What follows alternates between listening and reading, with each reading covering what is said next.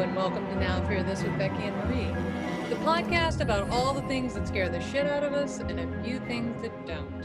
I'm Marie, and sitting across from me with her Texas Tech gear, she's Thumbs up. drinking Texas Tech water, is that right? That's what that is. These are very cool giant cups you can carry that have this little thing on them, you know, where you can, it seals really well and you carry them in the car, especially for road trips. Is it Tervis? I don't know. Curtis ordered them and he got me a Slytherin one because they didn't have a Cambridge one. And then he got a Texas Tech one and some Dallas Mavs ones. So Always gotta really cool. Always gotta drop the Cambridge thing. Yeah, always. Yeah, she's like, hey, I'm going to make a sandwich. By the way, I went to Cambridge. When I go to the movies, I went to Cambridge. Yeah. Hey, Maria, are we recording this week? By the way, did you know I went to Cambridge? For those of you just joining us in this podcast, Becky, what are you fearing, Becky? I'm fearing that we took such a long, unexpected break that I don't remember how to do this. It's rough starting again. We started season 2 in November, and then 6 weeks later I gotta take a break for a month or two. And then right about March it started coming around. You were out of town, and then I was out of town, and then you were out of town, and then I was out of town. So it's been, I think, since November, right? Yeah, and when you're an older person, older like we are, you can't just learn something and bounce right back. It's not like riding a bike. Although when I went to Cambridge, I hadn't ridden a bike in so many years and literally had to reteach myself how to ride a bike. That's another thing. I feel like you shouldn't do those sorts of things when you get older. A friend of mine decided she wanted to learn to skateboard, and literally the first skateboarding lesson, she broke her ankle. What to say? No, you cannot. You know, even Tony Hawk himself, there's a documentary out. I didn't see it, but they were talking about it on the radio. That they're all his dudes, and they're all in their 50s and 60s or whatever. They all get hurt constantly, and they still won't stop. Yeah. So I thought season 2 was going really well, and I'm sorry we've been gone so long, but we recorded one show a little while ago today, and this is our second one since this longer break that we weren't planning on. So I hope y'all will enjoy coming back to us after such a long break, because I didn't know, like I said, I didn't know we'd be gone that long. And we got to remember all of the words. I had to log back into our website to start the new, I don't know, it's just I hope this gets back to where it was for a while when it was super, super easy. But anyway, that's all I got. I'm okay, we took a break, had a lot going on, did a lot of this and that and the other, and then now we're getting back to our one true love of this podcast, and just trying to remember how to do it. Yeah. Get ready for when you start editing. That'll be. Oh God, I gotta remember where that even is, and yeah. You're gonna have to write a book called "How My Podcast Ruined My Marriage and My Life." That's about right. Yeah. So what are you fearing today? Well, I've kind of always had this sort of thing gives me the chill. And it's being burned alive. The thought of being, I know it's kind of dark, I'm just getting right into it. But the thought of being burned alive, sometimes in movies, you'll see somebody get caught on fire. And it's just the creepiest thing to me. Especially what goes through your mind when you're on fire. And how long does it take to die? This goes back to the Salem witch trials and who was the woman that was famously burned alive? Joan of Arc? Joan of Arc, yeah. Okay. There's a lot of stories about people being caught on fire, and it just seems like a really horrible way to die. And yes, it's something that's difficult in today's modern medicine world to realize they might be talking, their bodily functions are still going, but they're dying, and they're gonna die because their tissue is dying. In history, when people pick the most horrible way to kill someone, burning alive is just the worst. And when I was in Mexico, I was looking for something uplifting to listen to on the beach. I don't know. Right. Not really. I was looking for some crime to listen to or something. And I saw this Oxygen podcast called Unspeakable Crime, The Killing of Jessica Chambers. And I sort of read the synopsis and I was like, well, that sounds interesting. And Oxygen also did a 2-hour TV documentary that went along with it. But anyway, this story just really spun me out. Partially because someone gets caught on fire, burned alive, and also because of the events that followed. So I'll start off with my sources: the Oxygen documentary, the podcast, idcrimefeed.com, and I also looked at people.com and the Clarion Ledger. And there's tons and tons of articles about this. There's all sorts of sites, people who are trying to solve this crime. It's really one of those crimes that has really captured people's imagination. And I'm going to tell you the story, and I think you'll understand why. So there's this town in Mississippi called Cortland, Mississippi. It's a rural area. It's kind of a medium, smallish place. And this ties into the story as we go forward. The population is about 50-50 black and white. And at 8:10 p.m. on December 6th, 2014, the police receive a phone call from two guys that are driving around in this backwoods area that say there's a car on fire. So it's strange because it's not like there would be a car crash or anything. This is like some place out in the middle of nowhere. So first responders go out to the scene, firefighter to start with, to put out the fire. And you'll find with this case that there's so many different accounts of things, and the evidence doesn't seem to always match up. So this first responder by the name of Cole Haley. Now, Cole Haley is a firefighter. He's newish to the profession, and he hasn't really dealt with really, really bad stuff at this point. Well, Cole arrives at the scene, and according to the documentary and a bunch of articles that I've read, a woman comes out of the woods like a zombie. The top part of her body is completely black. All of her clothes have been burned off except for her underwear. And the way they described it was she was walking forward with her hands out, saying help. So Cole encounters her, and he doesn't know who she is at first. And he asks her what her name is. And apparently she says Jessica Chambers. And he realizes at that moment it's Jessica Chambers. He knows who she is. And he's just kind of like trying to stroke her hair and like telling her, everything's going to be all right. Then he says to her, "Who did this to you?" And she says what he believes to be Eric or Derek. But apparently her words are very slurred. He also testifies that she asked if she was going to die. There's a couple of other, things like that. She says she's cold, so on and so forth. And he just tries to comfort her. That was one of the most traumatizing scenes I can't fathom. Yeah, and I wanted to say Cole's name and bring him up because I don't think we think about the first responders that often. We figure these people are very hardened to it, but this guy was kind of new to the force, and he actually quit after this and fell into a deep depression. He attempted suicide, and even to this day, he just wasn't able to overcome it. And I can't imagine what that was like. But more first responders arrive on the scene, and of course, the first thing that everyone asks is, "Who did this to you?" And every time she's pretty clear, she's either saying Eric or Derek. They bring a medevac and they rush her off to a hospital in a bigger city. And Memphis, yeah. Yeah. And she ends up living for a while. And then finally her mother shows up and her mother tells her it's okay to let go. And then she dies. Oh. There are other accounts that say they found her alive next to the car burning, but the Oxygen documentary pushes the walking out of the woods thing. So I'm not sure what state, if she was walking or lying when he found her. And I don't even know if it's important. It might be important as to where her location was, but I'm not sure. I don't know. I don't know if it is. You'd have to really tell me it mattered at the timeline of a suspect, because it's over 93% of her body was burned. So definitely in the trial that follows, when they finally arrest someone, there are pieces of clothing that they found around outside, and there was a splash pattern of gasoline or some sort of inflammatory thing on it.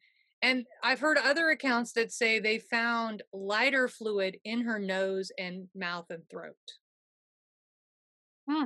So to me, those are, I mean, maybe I'm splitting hairs, but if somebody was just like, thought they had killed her and dumped gasoline on the car, and gasoline got on her, that's sort of one thing. But if somebody is like putting it in her mouth and nose, that feels like an extra.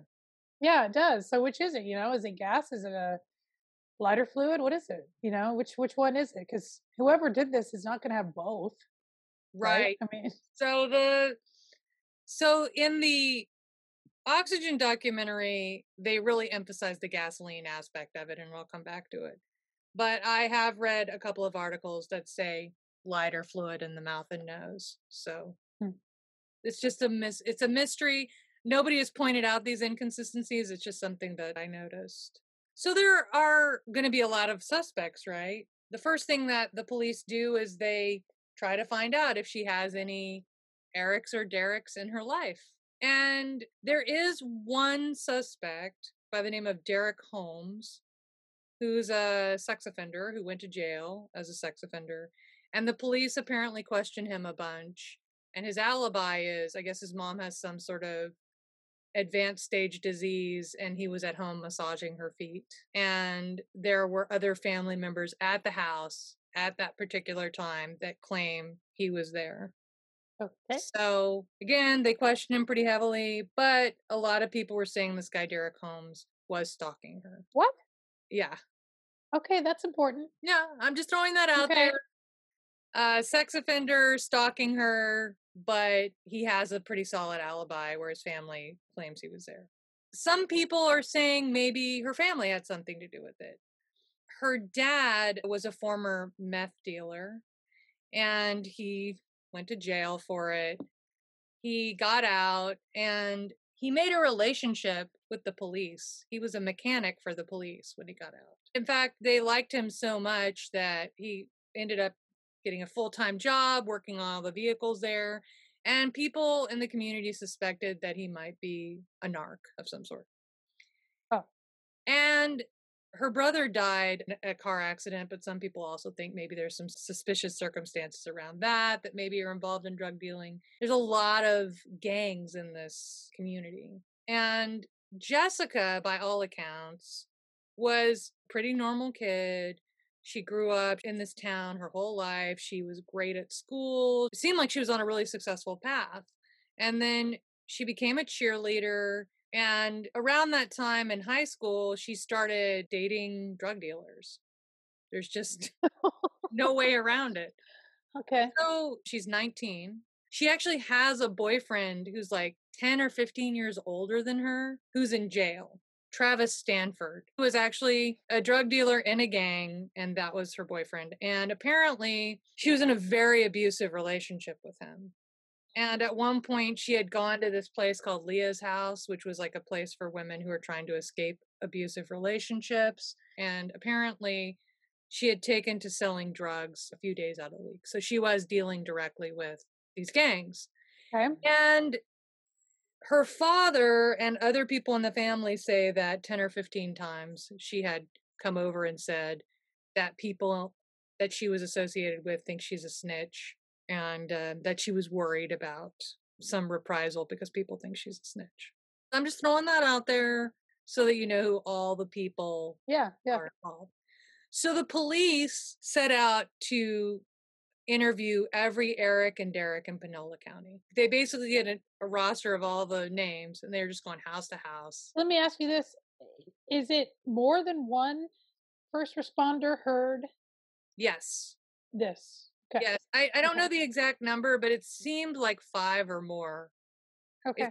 It's a pretty big number of first responders. There's a game of telephone that goes on in these circumstances and Yeah. anecdotal. But Mm-hmm. I think there were probably like 4 or 5 people that they called to the stand to testify that they specifically heard it. And they were even looking at people with the name Jarek, apparently, too. And there started to become a divide in the community because there's this thing, missing white woman syndrome. I don't know if you've heard of that. It's kind of an Yeah, unfortunate. that's important to the story too, is that she's white. And the boyfriends that we're talking about are not, they're black. And the people that are surrounding the story will, if you're, if you've ever been to Mississippi, much less lived there, you will know that race is always a factor in everything. Yeah, for sure. So, yeah. The police are rounding up all the Dereks and Erics and Jareks, but they're rounding up all the black Dereks and Erics and Jareks. And so it starts to cause a rift in the community. And there's a narrative that's going on online that basically this girl was fine until she started dating black guys. Oh, God. Okay. And a lot of people talk about her family being racist. Well, they're in Mississippi. Of course they are. Fair enough. I mean, I've spent a lot of time there growing up. Everyone's, yeah. Avenue Q, everyone's a little bit racist. No, a lot. Come on. Okay. Yeah. And during the investigation, a guy just comes forward because he just wants to let the police know, hey, I probably was like the last person to see Jessica before she died, but I don't want you guys to suspect me. So that's why I'm coming forward in good faith to let you know about our. Very nice of you, sir. Thank you. Yes. Quentin Tellis. Quentin is a felon and he's a gang member. I have a question about that. Yes. I looked up this town population wise, and it was like 500 people. Yeah. If there's a lot of gangs in this town, there can't be anybody left to not either you're in a gang or you're a cop or both. I don't know, but there's not that many people in this fucking town where how's everybody in a gang? Well, everyone Jessica was dating was in a gang, and her dad apparently sold meth, and she was selling marijuana. So it seems like, but then there were all these other towns, in the surrounding area. I think there were some bigger towns. Like they reference in the story driving to other places. Yeah, it's looks like it's between Jackson and Memphis. I looked it up on the map. It's north of Jackson. I get why they would need a helicopter her to Memphis because it's close up there. Yeah. Kind of by Oxford, Mississippi up there. And in the timeline, people are going to other smaller places near theirs. There's a Walmart in a town near there that plays into the story. So this is kind of like Ozark or something. I don't know. This town. Yeah. Maybe what it sounds like. Except maybe not pretty. Do a Cortland, Mississippi TV show. It sounds pretty sordid. But anyway, Tellis comes forward and he tries to establish an alibi for himself that he was out with some friends and he did this and he did that and he wasn't there. And then as they start to investigate, it starts to become more clear that Quentin is not telling the truth. So her cell phone was found at the scene of the crime. Quentin was texting her constantly to try to get her to have sex with him. Yeah, I read that too. Constantly that entire day long was, and then she'd reply, "Oh Lord," and then he'd say, Right. yeah. Mm-hmm. But here's the thing I don't understand about this, about Jessica, like what's going on with Jessica. She has a job in addition to drug dealing. She has a job at like some local clothing store. And it sounds like she's got a pretty good position there. But for some reason, she keeps hitting this guy Quentin up to buy her food. Yes, I would love to explore that. One of the text message exchanges had to do with her saying, "Give me $6 for McDonald's," and he basically saying, "Well, you're gonna have to earn it or something." Like he wanted her to fuck him to give her food for money for food, right? Yeah, I mean, this is one of those cases that technically can get really, really complicated. So I don't know if I want to just go blow by blow, but the Clarion Ledger actually has a timeline of her entire day. I read that. That is so complicated, and even the timeline jumps back and forth. It's just very complicated. Yeah. She hadn't known Quentin that long, and Keisha Meyer, her best friend.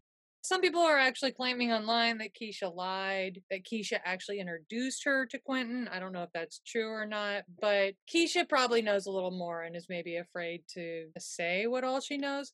But the fact of the matter is, in the days leading up to this, Keisha and Quentin and her were hanging out. They're driving around smoking pot. And there was one time where when she dropped off Quentin at his house, he grabbed her into some hug. And apparently, this is what Keisha says. Jessica was uncomfortable. You know how people do that, like, fish hug where they're not hugging the other person. Yes, the fish hug. Yes. Yeah, and he apparently whispered something in her ear, and then when they got in the car, she seemed very disturbed. But Keisha gave no more information than that. On the day of the murder, they did the driving around and hanging out. And then Jessica went home, took a nap. She got a text message, told her mother she needed to go out. She went to this M&M store, which is like the big convenience store. And the convenience store has got a lot of cameras too, by the way. And Quentin Tellis's house is right across. His mom's house is right across from the M&M. That is, I could not believe the amount of detail of what they knew was going on with that guy's life because he lived Yeah. across the street from the convenience store with the cameras. I Yeah, mean, so it was they, like blue car shows up at 11:11 in the PM, and then this goes and then it's like you know yeah, exactly who's coming and going out of and there, he's which is going, probably not a very good idea with a drug dealer for there to right. be a record of every single person or Yeah. vehicle that comes around your home. Although that's another episode. I mean, honestly, nowadays it's getting rapidly more difficult for criminals because I mean, we have cameras at our house. Like there's cameras everywhere. Like, did you see this story recently where this woman in this upscale neighborhood, I think in Long Island, and it was a long time affair with her handyman, and she tried to break it off with him. He came over and they had a confrontation, and he murdered her, put her in a duffel bag, and like wheeled her away in the duffel bag. And it's all on camera. Yeah, it's all on camera. So you just see this guy and he's just like rolling her. Everybody's catching it on their camera. He's rolling her down in this. Jesus Christ. Yeah. So we can see Quentin's comings and goings. Jessica's going to the M&M a lot. So you can kind of establish a timeline.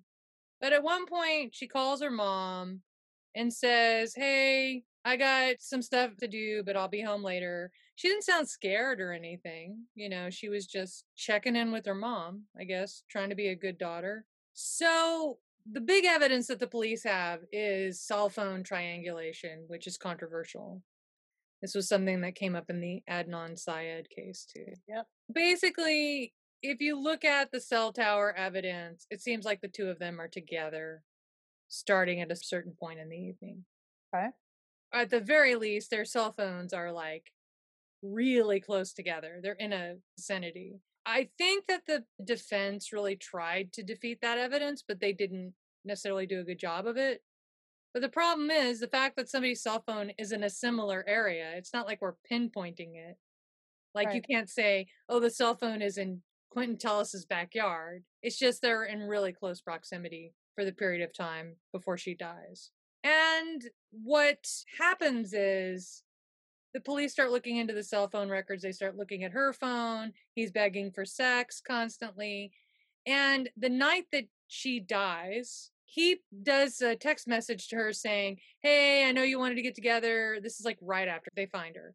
"But I can't get together tonight because of this and that." And then he proceeds to delete all the text messages and like all of his communication with her. He literally erased her from his life off of his phone. Yeah. So the police confront him about this, and his response was, "Well, she's dead. Why do I need her stuff in my phone anymore?" To me, that's Right. not a really normal reaction. It is not. As I'm not saying he loved the girl, so I'm not comparing, but there have been people that I love, friends and family members in my life who I still have in my phone. You Yeah. know, he was sleeping with the girl. He wanted sex with her all the time. Presumably, there was at least an ounce of emotion regarding her in his world. And then that to me is just, ugh. Well, and my question is, was he sleeping with her? I'll get to that as well. Oh, oh, oh. So he's definitely trying to sleep with her. Oh, I thought they did have a sexual relationship. In the beginning, he claims they didn't, and then the police come back to confront him again. Oh, And he claims that very recently they did have a sexual encounter. And he describes it as they drive her car out into a field behind his house because he's on some property, and that they take the passenger seat and make it all the way down, right? Lean it back. And he has sex with her in the passenger seat with the seat leaned down. This is an interesting detail because when the police found her vehicle, the passenger seat was leaned all the way back. oh. So Okay. that was kind of a It's a strange, very specific thing to bring up yeah, that he told that detail. Okay. yeah. And the thing is, like all these times he's talking to the police, he's just chatty Cathy. Like the police are like, this guy loves to talk. And every time the story changes, like literally every time. And the third time they confront him is when they're actually going to like arrest him. And it becomes clear to him in that conversation that they're going to arrest him. And then that's when he's like, no, not talking anymore. And Mhm. he gets a lawyer. There's some confusing things that happen. So, around the time after she's found, he drives to another city and he goes to Walmart and he loves to point that out to the police because he is on camera at the Walmart. So, I think he's trying to use that to establish an alibi. But there would still be plenty of time for him to have killed her and go to Walmart. Okay. So, this is from the Clarion Ledger. From 5:24 to 5:30, the security video shows Chambers at M&M. She talks with someone off screen, picks up a penny, goes in to make a purchase, and comes out to pump gas. 5:29, both cameras and cell phone records show Chambers making a call to Telus. She pulls out of M&M and heads down US 51. 5:34, Telus calls Chambers back. This is the last call he will make for the next 48 minutes. He tells investigators in his last interview in January 2016 that he was calling her to come and pick him up. 6:01, Chambers' phone shows she was on her way to Batesville. So Batesville is where the Walmart was. 6:04 to 6:11, Chambers' phone shifts to the towers that cover the area of Batesville that include Taco Bell. And this is where Telus tells investigators they ate dinner. The phone data shows that he and Chambers leave the Taco Bell area and head south. The phone switches towers during the call. It's the only call or text by Telus between 5:30 and 7:42. 6:22 to 6:25, Chambers is trying to reach Keisha. Okay. She's been trying to call Keisha this whole time. Yeah. Okay.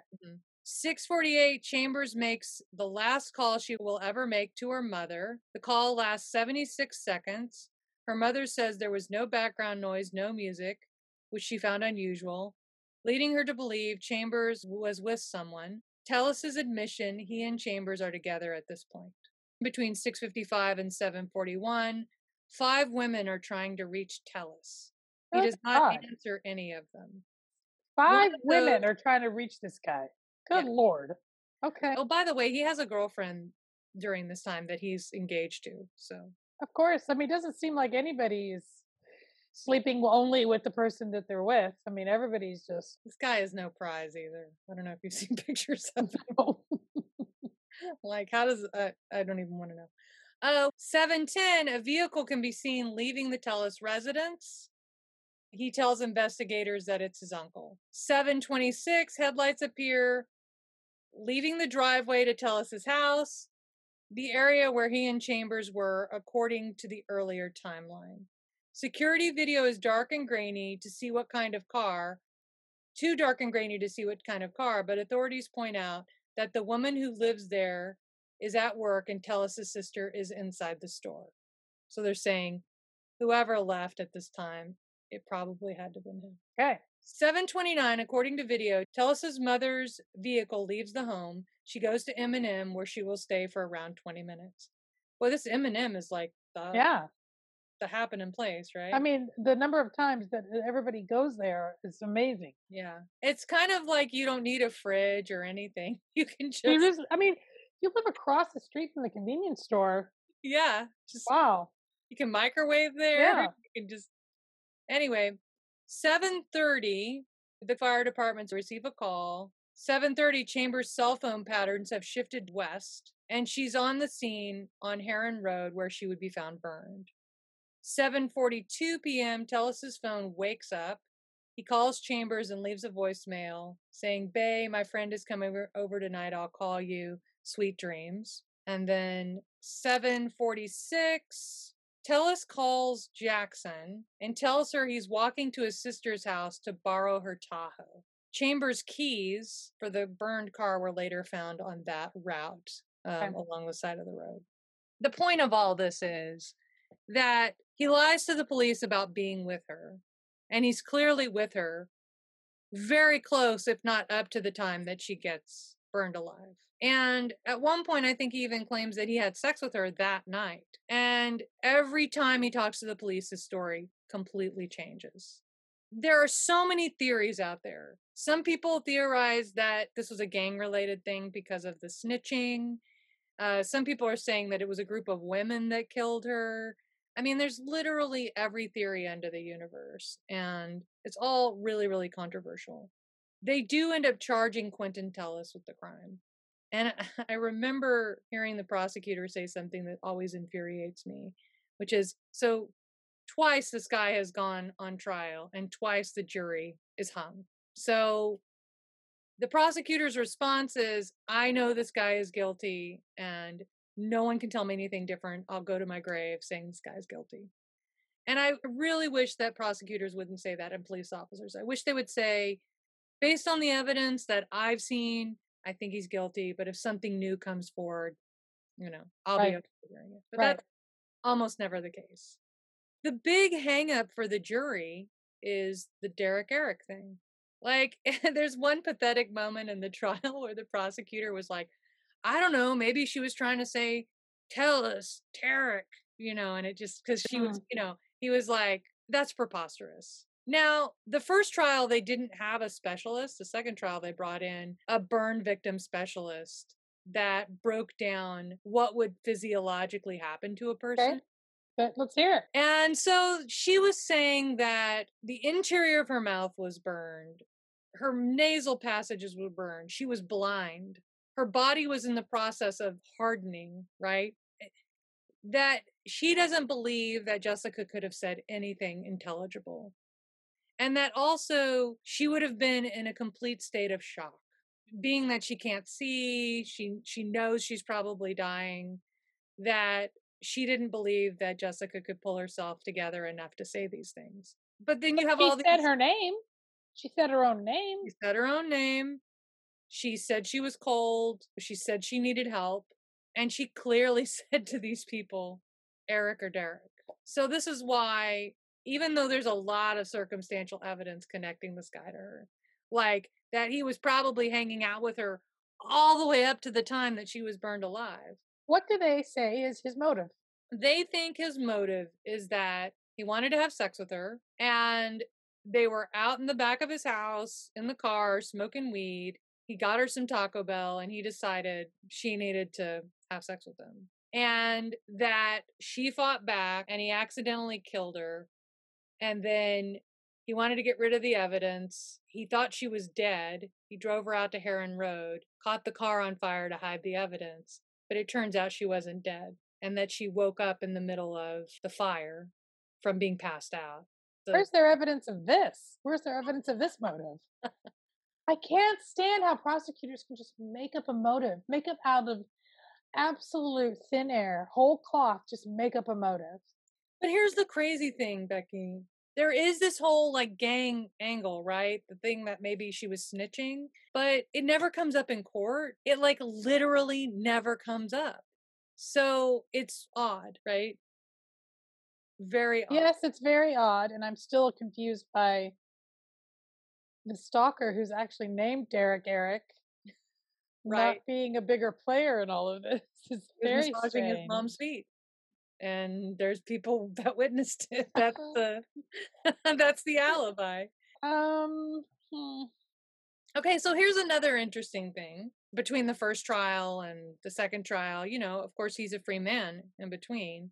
And he moves to, I think it's Monroe. Is that how you say it? Monroe? Mhm. He moves to Yep. Monroe where Jackson, his fiance, lives. And he actually marries her. And they got some, like, you should look online. Their wedding outfits are Really? really fabulous. Okay. I'm gonna look it up. Anyway, so while he's in Monroe, another woman shows up dead. It's a woman by the name of Mei Chang Sao. People call her Mandy. Okay. She's an international student and she's going to the University of Louisiana in Monroe. Well, a neighbor calls the police because they haven't seen her in a while and there's like, odd smell. Well, the police show up at this apartment complex and she's been stabbed and tortured. She's been stabbed 30 times and tortured. Good God. They end up arresting Quentin Tellis because he has her bank card and the PIN. And he's been going around taking money out of her bank account.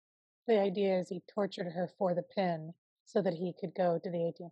Right. So So let he me just offer a piece of advice to our listeners. If someone wants your pin, give it to them. What's going to happen? They will be caught on camera using your bank card. Give them the pin if they are threatening violence. Do not get tortured for it. so this is actually a fear of mine because I can never remember my PIN. So if someone did kidnap me for my PIN, I would be murdered because I literally would not be able to remember my PIN. I can't believe that. So you never can get cash ever. No, I just stopped doing it because I'll make a new PIN and then time will pass. And then when I get there, fuck, I can't remember my PIN again. Then I have to go into the bank and make a new PIN. So, I mean, Oh just my think about it gosh, like that's so funny. I would be under pressure. I'd probably lock myself out. I mean, I actually locked myself out of my computer temporarily today because I could keyed in the wrong password. So whatever. Anyway, there's another like interesting tidbit that also connects Quentin Tellis to Mandy's murder, which is there's this whole period of time, it's like 10 days. And July, this is in 2015, July 27th and 28th, a neighbor said that they saw Quentin Tellis's car with his license plate in front of the house, in front of the condo Oh, or apartment where she lived. Yeah. And there's no evidence that the two of them had a relationship, but he did have a friend or something that lived in the complex. So he probably just okay. saw her. So his car was seen there the 27th and the 28th. The police believe she died on the 29th or somewhere around the 28th or the 29th. A couple of days prior to that, there is footage of Mandy going to Walmart and coming out with a prescription, and Quentin is in her car and she hands him a prescription. They supposedly didn't know each other? Or he had already kidnapped her or something? It's a curious point. Like to me, Oh, wow. if why would she go in and come back out? Like, why wouldn't she be like, there's a guy that's I kidnapped know. me? Like, and there's nothing. Golly, you just don't know what goes through people's heads, you know? Yeah. So anyway, he's actually been arrested for and pled guilty to using a stolen card. So Okay. that's what he's arrested for right now. That's what Oh, he's but not for her murder. no. He has actually been indicted for her murder, and the trial is supposed to happen this year. Obviously, COVID slowed things down and whatnot, but the trial is supposed to happen this year. Okay. So what we got here is the made up motive, and I'm not saying he did it or not, I don't know.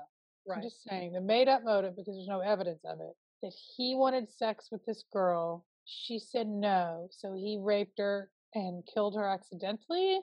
That's the police's theory. So is there any evidence that she was choked or anything? Like you could tell the I don't bones in think her. so.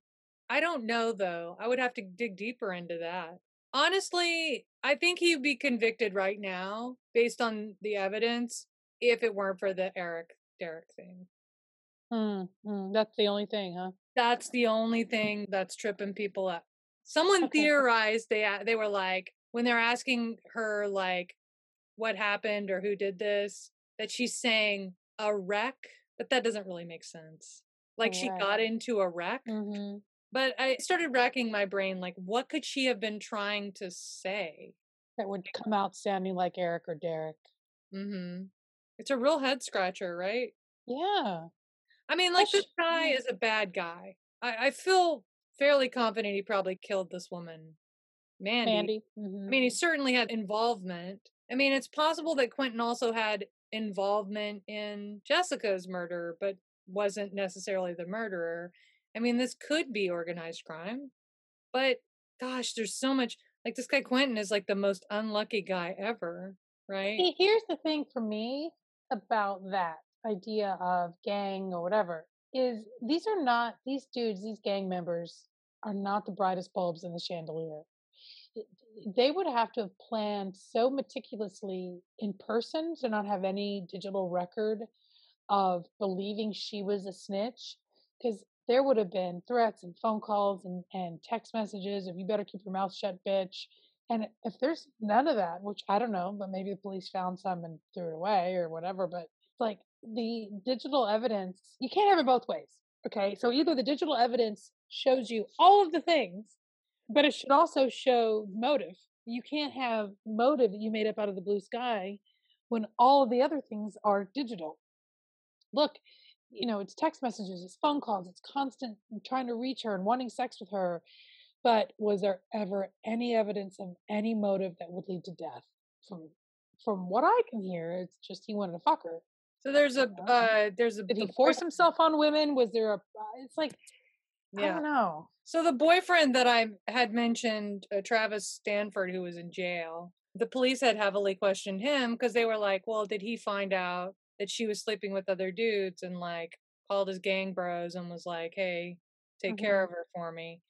But after interviewing the guy, they said that Travis was very torn up about her murder and seemed to know nothing about it. And oddly, it's just probably just one of those coincidences things that happen when you're a gang member. But shortly after he got out of jail, he got shot and killed. So Yeah, I read that. That's such a rough thing. You say like, oh, he was in prison, and I go, okay, what for? Well, drug dealing. All right. Was there violence involved? I'm sorry, but the amount of time that people are given for drug dealing and when drug dealing while being a black person too.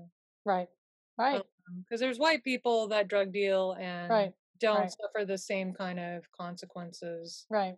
But I mean, obviously, once the trial of Mandy comes out, I would be curious to see how that Hmm. plays out. And there's just so much circumstantial evidence and not enough direct evidence, and I really feel like somebody's going to have to come forward to convince the jury. But Makes then you think Keisha knows more than that's why I she's think Keisha saying. knows a little bit more. Why? Just I'd have to investigate a little more. Like I said, I've heard people online saying that she's lying, Oh, yeah. Okay. like that she knew Quentin, that she introduced her to Quentin.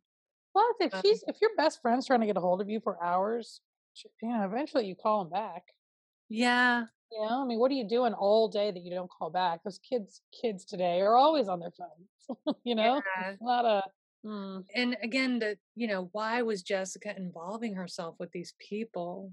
Like, I don't know. What's the answer to that? What was? like she seemed like everything was just going so well in her life. She was, in fact, this is kind of just a sad side note. There was an author that came into town and went to some school event, and she was trying to mentor the students. I don't remember who the author was, but she's a well-known author. And Jessica attended the seminar, and afterwards she went up to the woman and told her how inspirational the talk was and that Jessica was thinking she might want to be an author.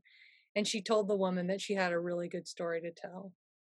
That's interesting. It is interesting, but she also didn't have the best start to this whole life either. Your dad's in prison for dealing drugs. You were already born into a situation that's really rough.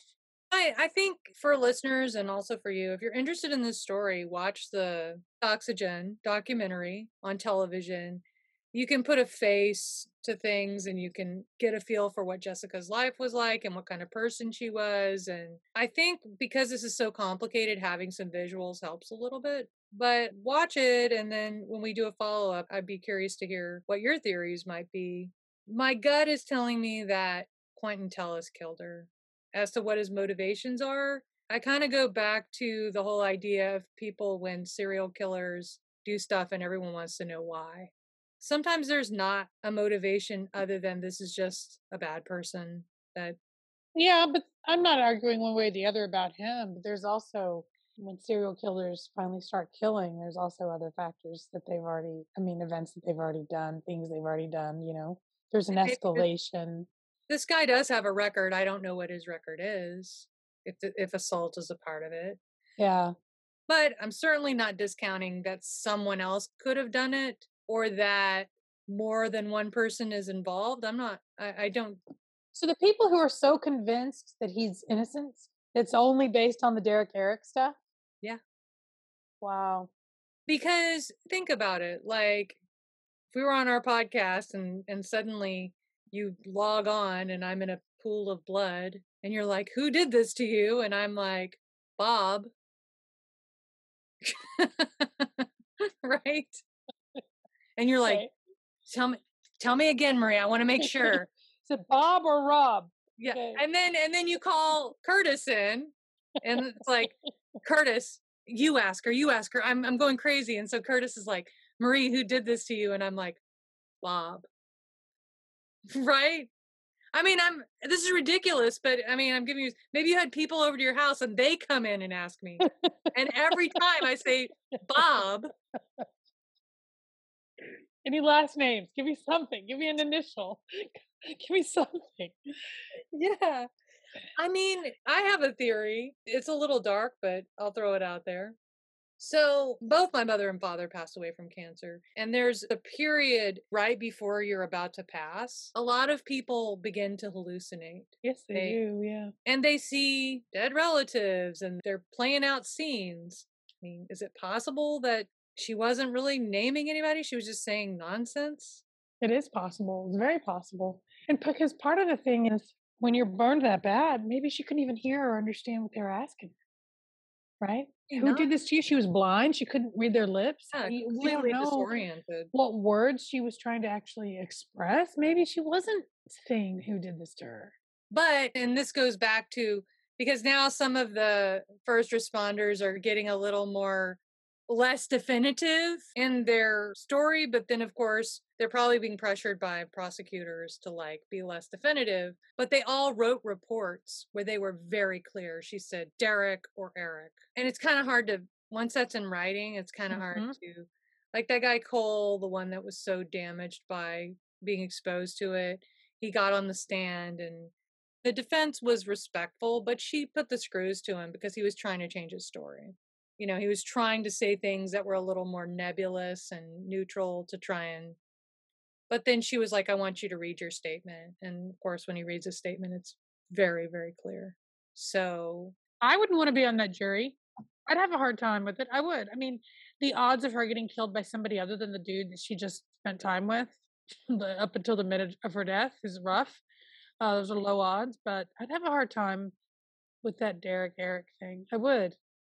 You'd have to, you know how the prosecution gets to just make up anything? The defense would really have to spin a yarn of, imagine she was hallucinating and she sees a Derek from a movie she saw when she was, you'd have to just make up a story. Yeah. Well, the prosecution was trying to do that. Yeah, I'm sorry. Yeah, the defense needs it to be definitively Derek or Eric. Yeah. Man, that was a rough one. And I mean, twice now, a hung jury. I'm just not sure if Jessica is ever going to really get justice, like I said. So this incident actually led to something, and I don't know where they come up with the names for these operations that police do, but they did something called Operation Bite Back. Bite Back? Bite Back. Okay. Yeah. Where they started infiltrating different gangs in the area to try to see if they could uncover any evidence that it was gang related. And like literally every gang member says they had nothing to do with it. Like they can't get one person to admit anything. And I think if it's more than one person involved, you'd know by now because people can't keep their mouths shut, especially in little towns like that. People talk. Yeah. People know things. They heard things. They tell people. If it's one person, by the way, this is my advice for you. Want to kill somebody, y'all, listen up. Don't involve anyone else. You do it yourself. Don't ever tell another soul. Or if somebody else does it with you, they will talk. They will talk. These gangs had some funny names too, like the Black Gangster Disciples, Vice Lords, SIPP, Sip Mob. Well, don't make fun of their names. Remember that person got murdered. We did a podcast on it. The guy got murdered for making fun of the name of a gang in South Texas. No, the names are super cool. Okay. I was just actually thinking about starting a wine club called the Sip Mob, but but now it's taken. Obviously, I don't want to copyright infringement. I don't want to have a turf war over a copyright of Sip Mob. Can you imagine? It's a good name, though. This is a good name for a wine club. You went to Napa Valley with a group of girls with the t-shirts on. Sip Mob. The wineries would be like, "Oh Lord, help us!" Yeah, some friends of mine and I are always making up fake clubs because none of us ever do anything. We think about having a party or starting a club, and then we just like put on our onesies and Yeah. pour the Chardonnay and stay home. Yeah. But Same. some friends of mine and I were thinking about starting a supper club. Have you ever heard of this gay club called Mineshaft? Yeah. It's a very notorious gay club. Yeah. And one of the guys in our group has a Mineshaft t-shirt. And I've always been curious because he's actually been there. And we were trying to think of a name for a supper club. And I was like, ooh, let's call it Dine Shaft. So I think if it ever happens, we're gonna have the Mineshaft logo, but the guys, instead of being like a mechanic, he's gonna be like holding like food and like with the chef's hat. You can join the sip mob. I'll let you get in. I could join the sit mob. I'm not doing a supper club because then I'd have to cook. But I would do a Oh no, it's did I call it a supper club? It's a dining out club. a Not dining out club. That one yeah, I'll join. very good. Yeah. That one I'll join. No, you don't have to make anything. That wouldn't be fun. That's Plus, a I know lot what of you're gonna work. make. It's gonna be like a bologna sandwich. You're gonna make everybody bologna sandwiches and Entenmann's and cheese puffs. That's gonna be our meal. What pairs with the bologna You'll be sandwich? you'll be like, okay, guess who made this dish? You'll lift the little thing. It'll be like puffy Cheetos, a brownie. Yeah. What pairs with this? Maybe a Chablis. Oh gosh. I do make a mean scrambled egg though. I could do a Okay. scrambled egg for you. What about an egg white? A scrambled egg white? Will I end up murdered if I ask for an Can egg? I say that'd be the fucking day Yeah. that an egg white would become anything that be in my vocabulary of cooking. I probably told the story already, but I was hanging out with Becky and some of her friends, and one of her friends was making breakfast for everybody, and she's like, "I'll make eggs any way you want." And I was like, "Oh, can I have scrambled egg whites?" And it was like everybody turned around and they were like, "Get a rope." And she's like, "Are you serious?" I'm like, "No, I was just joking." I'm like, "Actually, yeah, I kind of wanted scrambled egg whites, but I didn't know I was gonna offend everybody."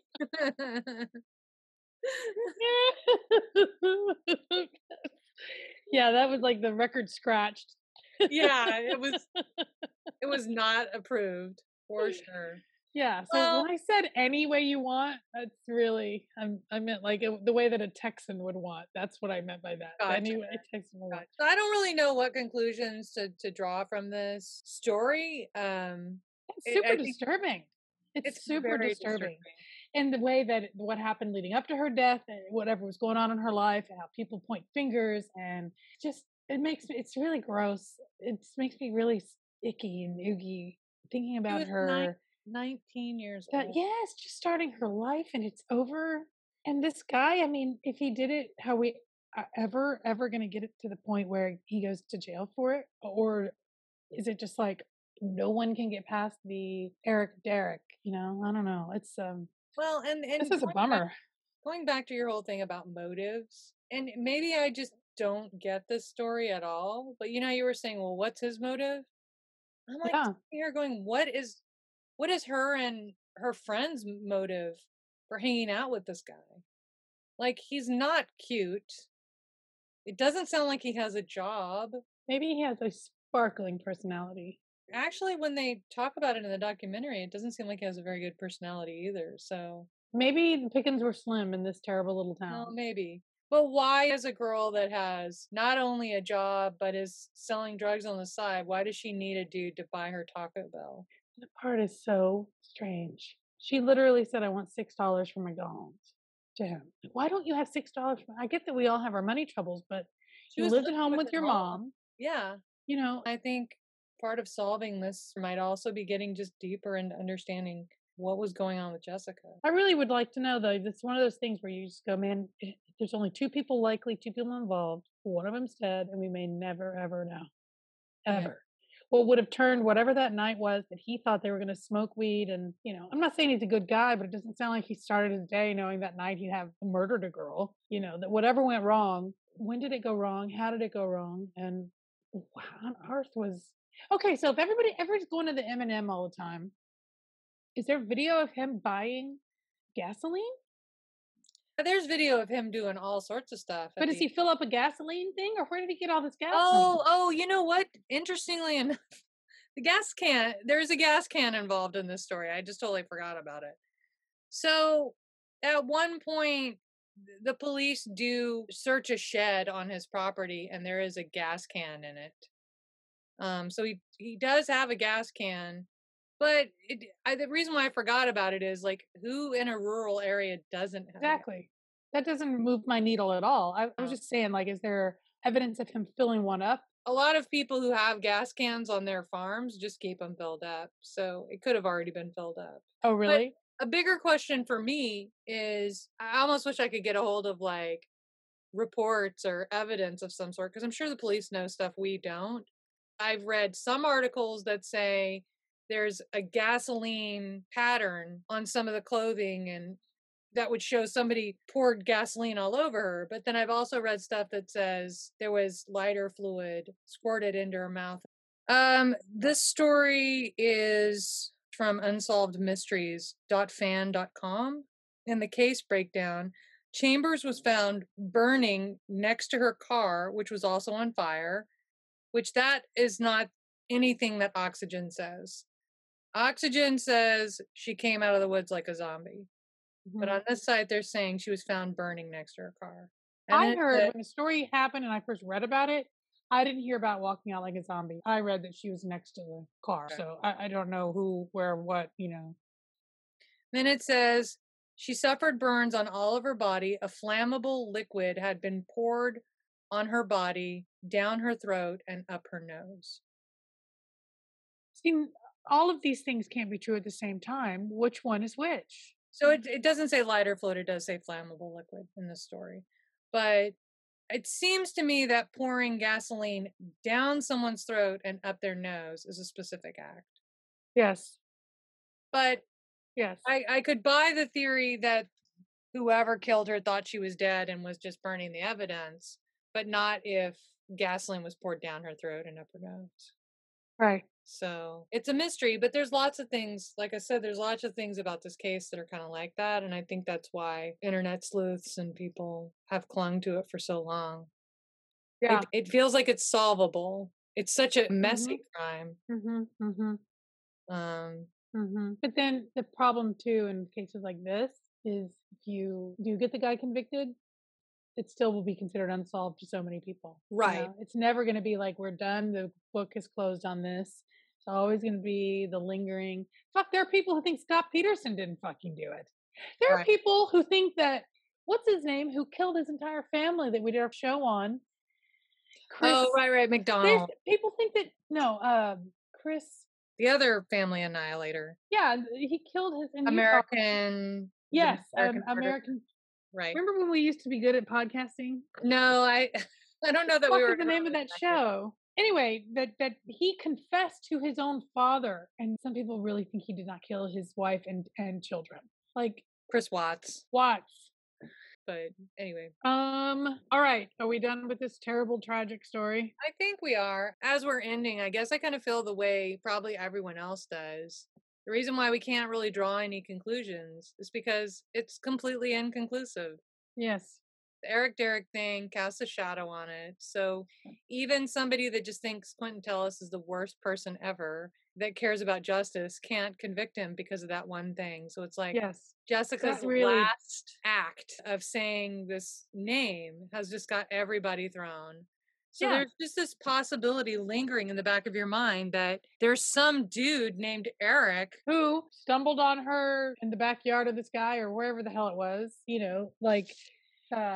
The fire thing is rough too. That's a rough thing, destroying so much evidence that could potentially be a part of. Yeah, and it's particularly sinister to kill someone in that way. Oh, killing someone is terrible no matter what, but you're almost like a little bit more like, well, they cut the person's throat and at least they died quickly. But this was like the show the other day, the guy, the librarian who was mad about the sandwich who cut the guy's throat. And then didn't get indicted. That guy didn't get indicted. This guy gets 2 trials. We're going to revisit the cheese sandwich. Cheese sandwich guy gets his throat cut in front of 24 people. and doesn't get indicted. I'm like, what did you say to the judge, Your Honor? He was eating that sandwich. I mean, it was a cheese sandwich, you know? Maybe the judge was very sympathetic to the public library. Hey, if it were pimento cheese, I wouldn't convict him either. You take that somewhere else. Pimento is like the throat slashing time. Oh, yeah, there's a few cheeses that probably would be pretty offensive. Not even cheese. I don't even know what pimento cheese is. It's horrifying. Anyway. I think it's cheese mixed with. I'm not going to speculate. Satan. I think it's cheese mixed with Satan. Cheese curds with Satan. With a side of Satan. Beelzebub. I don't know. Yeah. All right. Are we ready to wrap this up? And then yeah, let's wrap it up. If we find out any more new stuff about this case, us and like the entire world will come back and let you know. We'll revisit it. All right. Thanks for listening to this second half of our second season of our show. Yeah. I hope you enjoyed it. I hope you can make some sense of it. Visit our Instagram, Fear This Podcast. Now Fear This Podcast. Please just visit our Instagram. Guess what it is. Go to our website.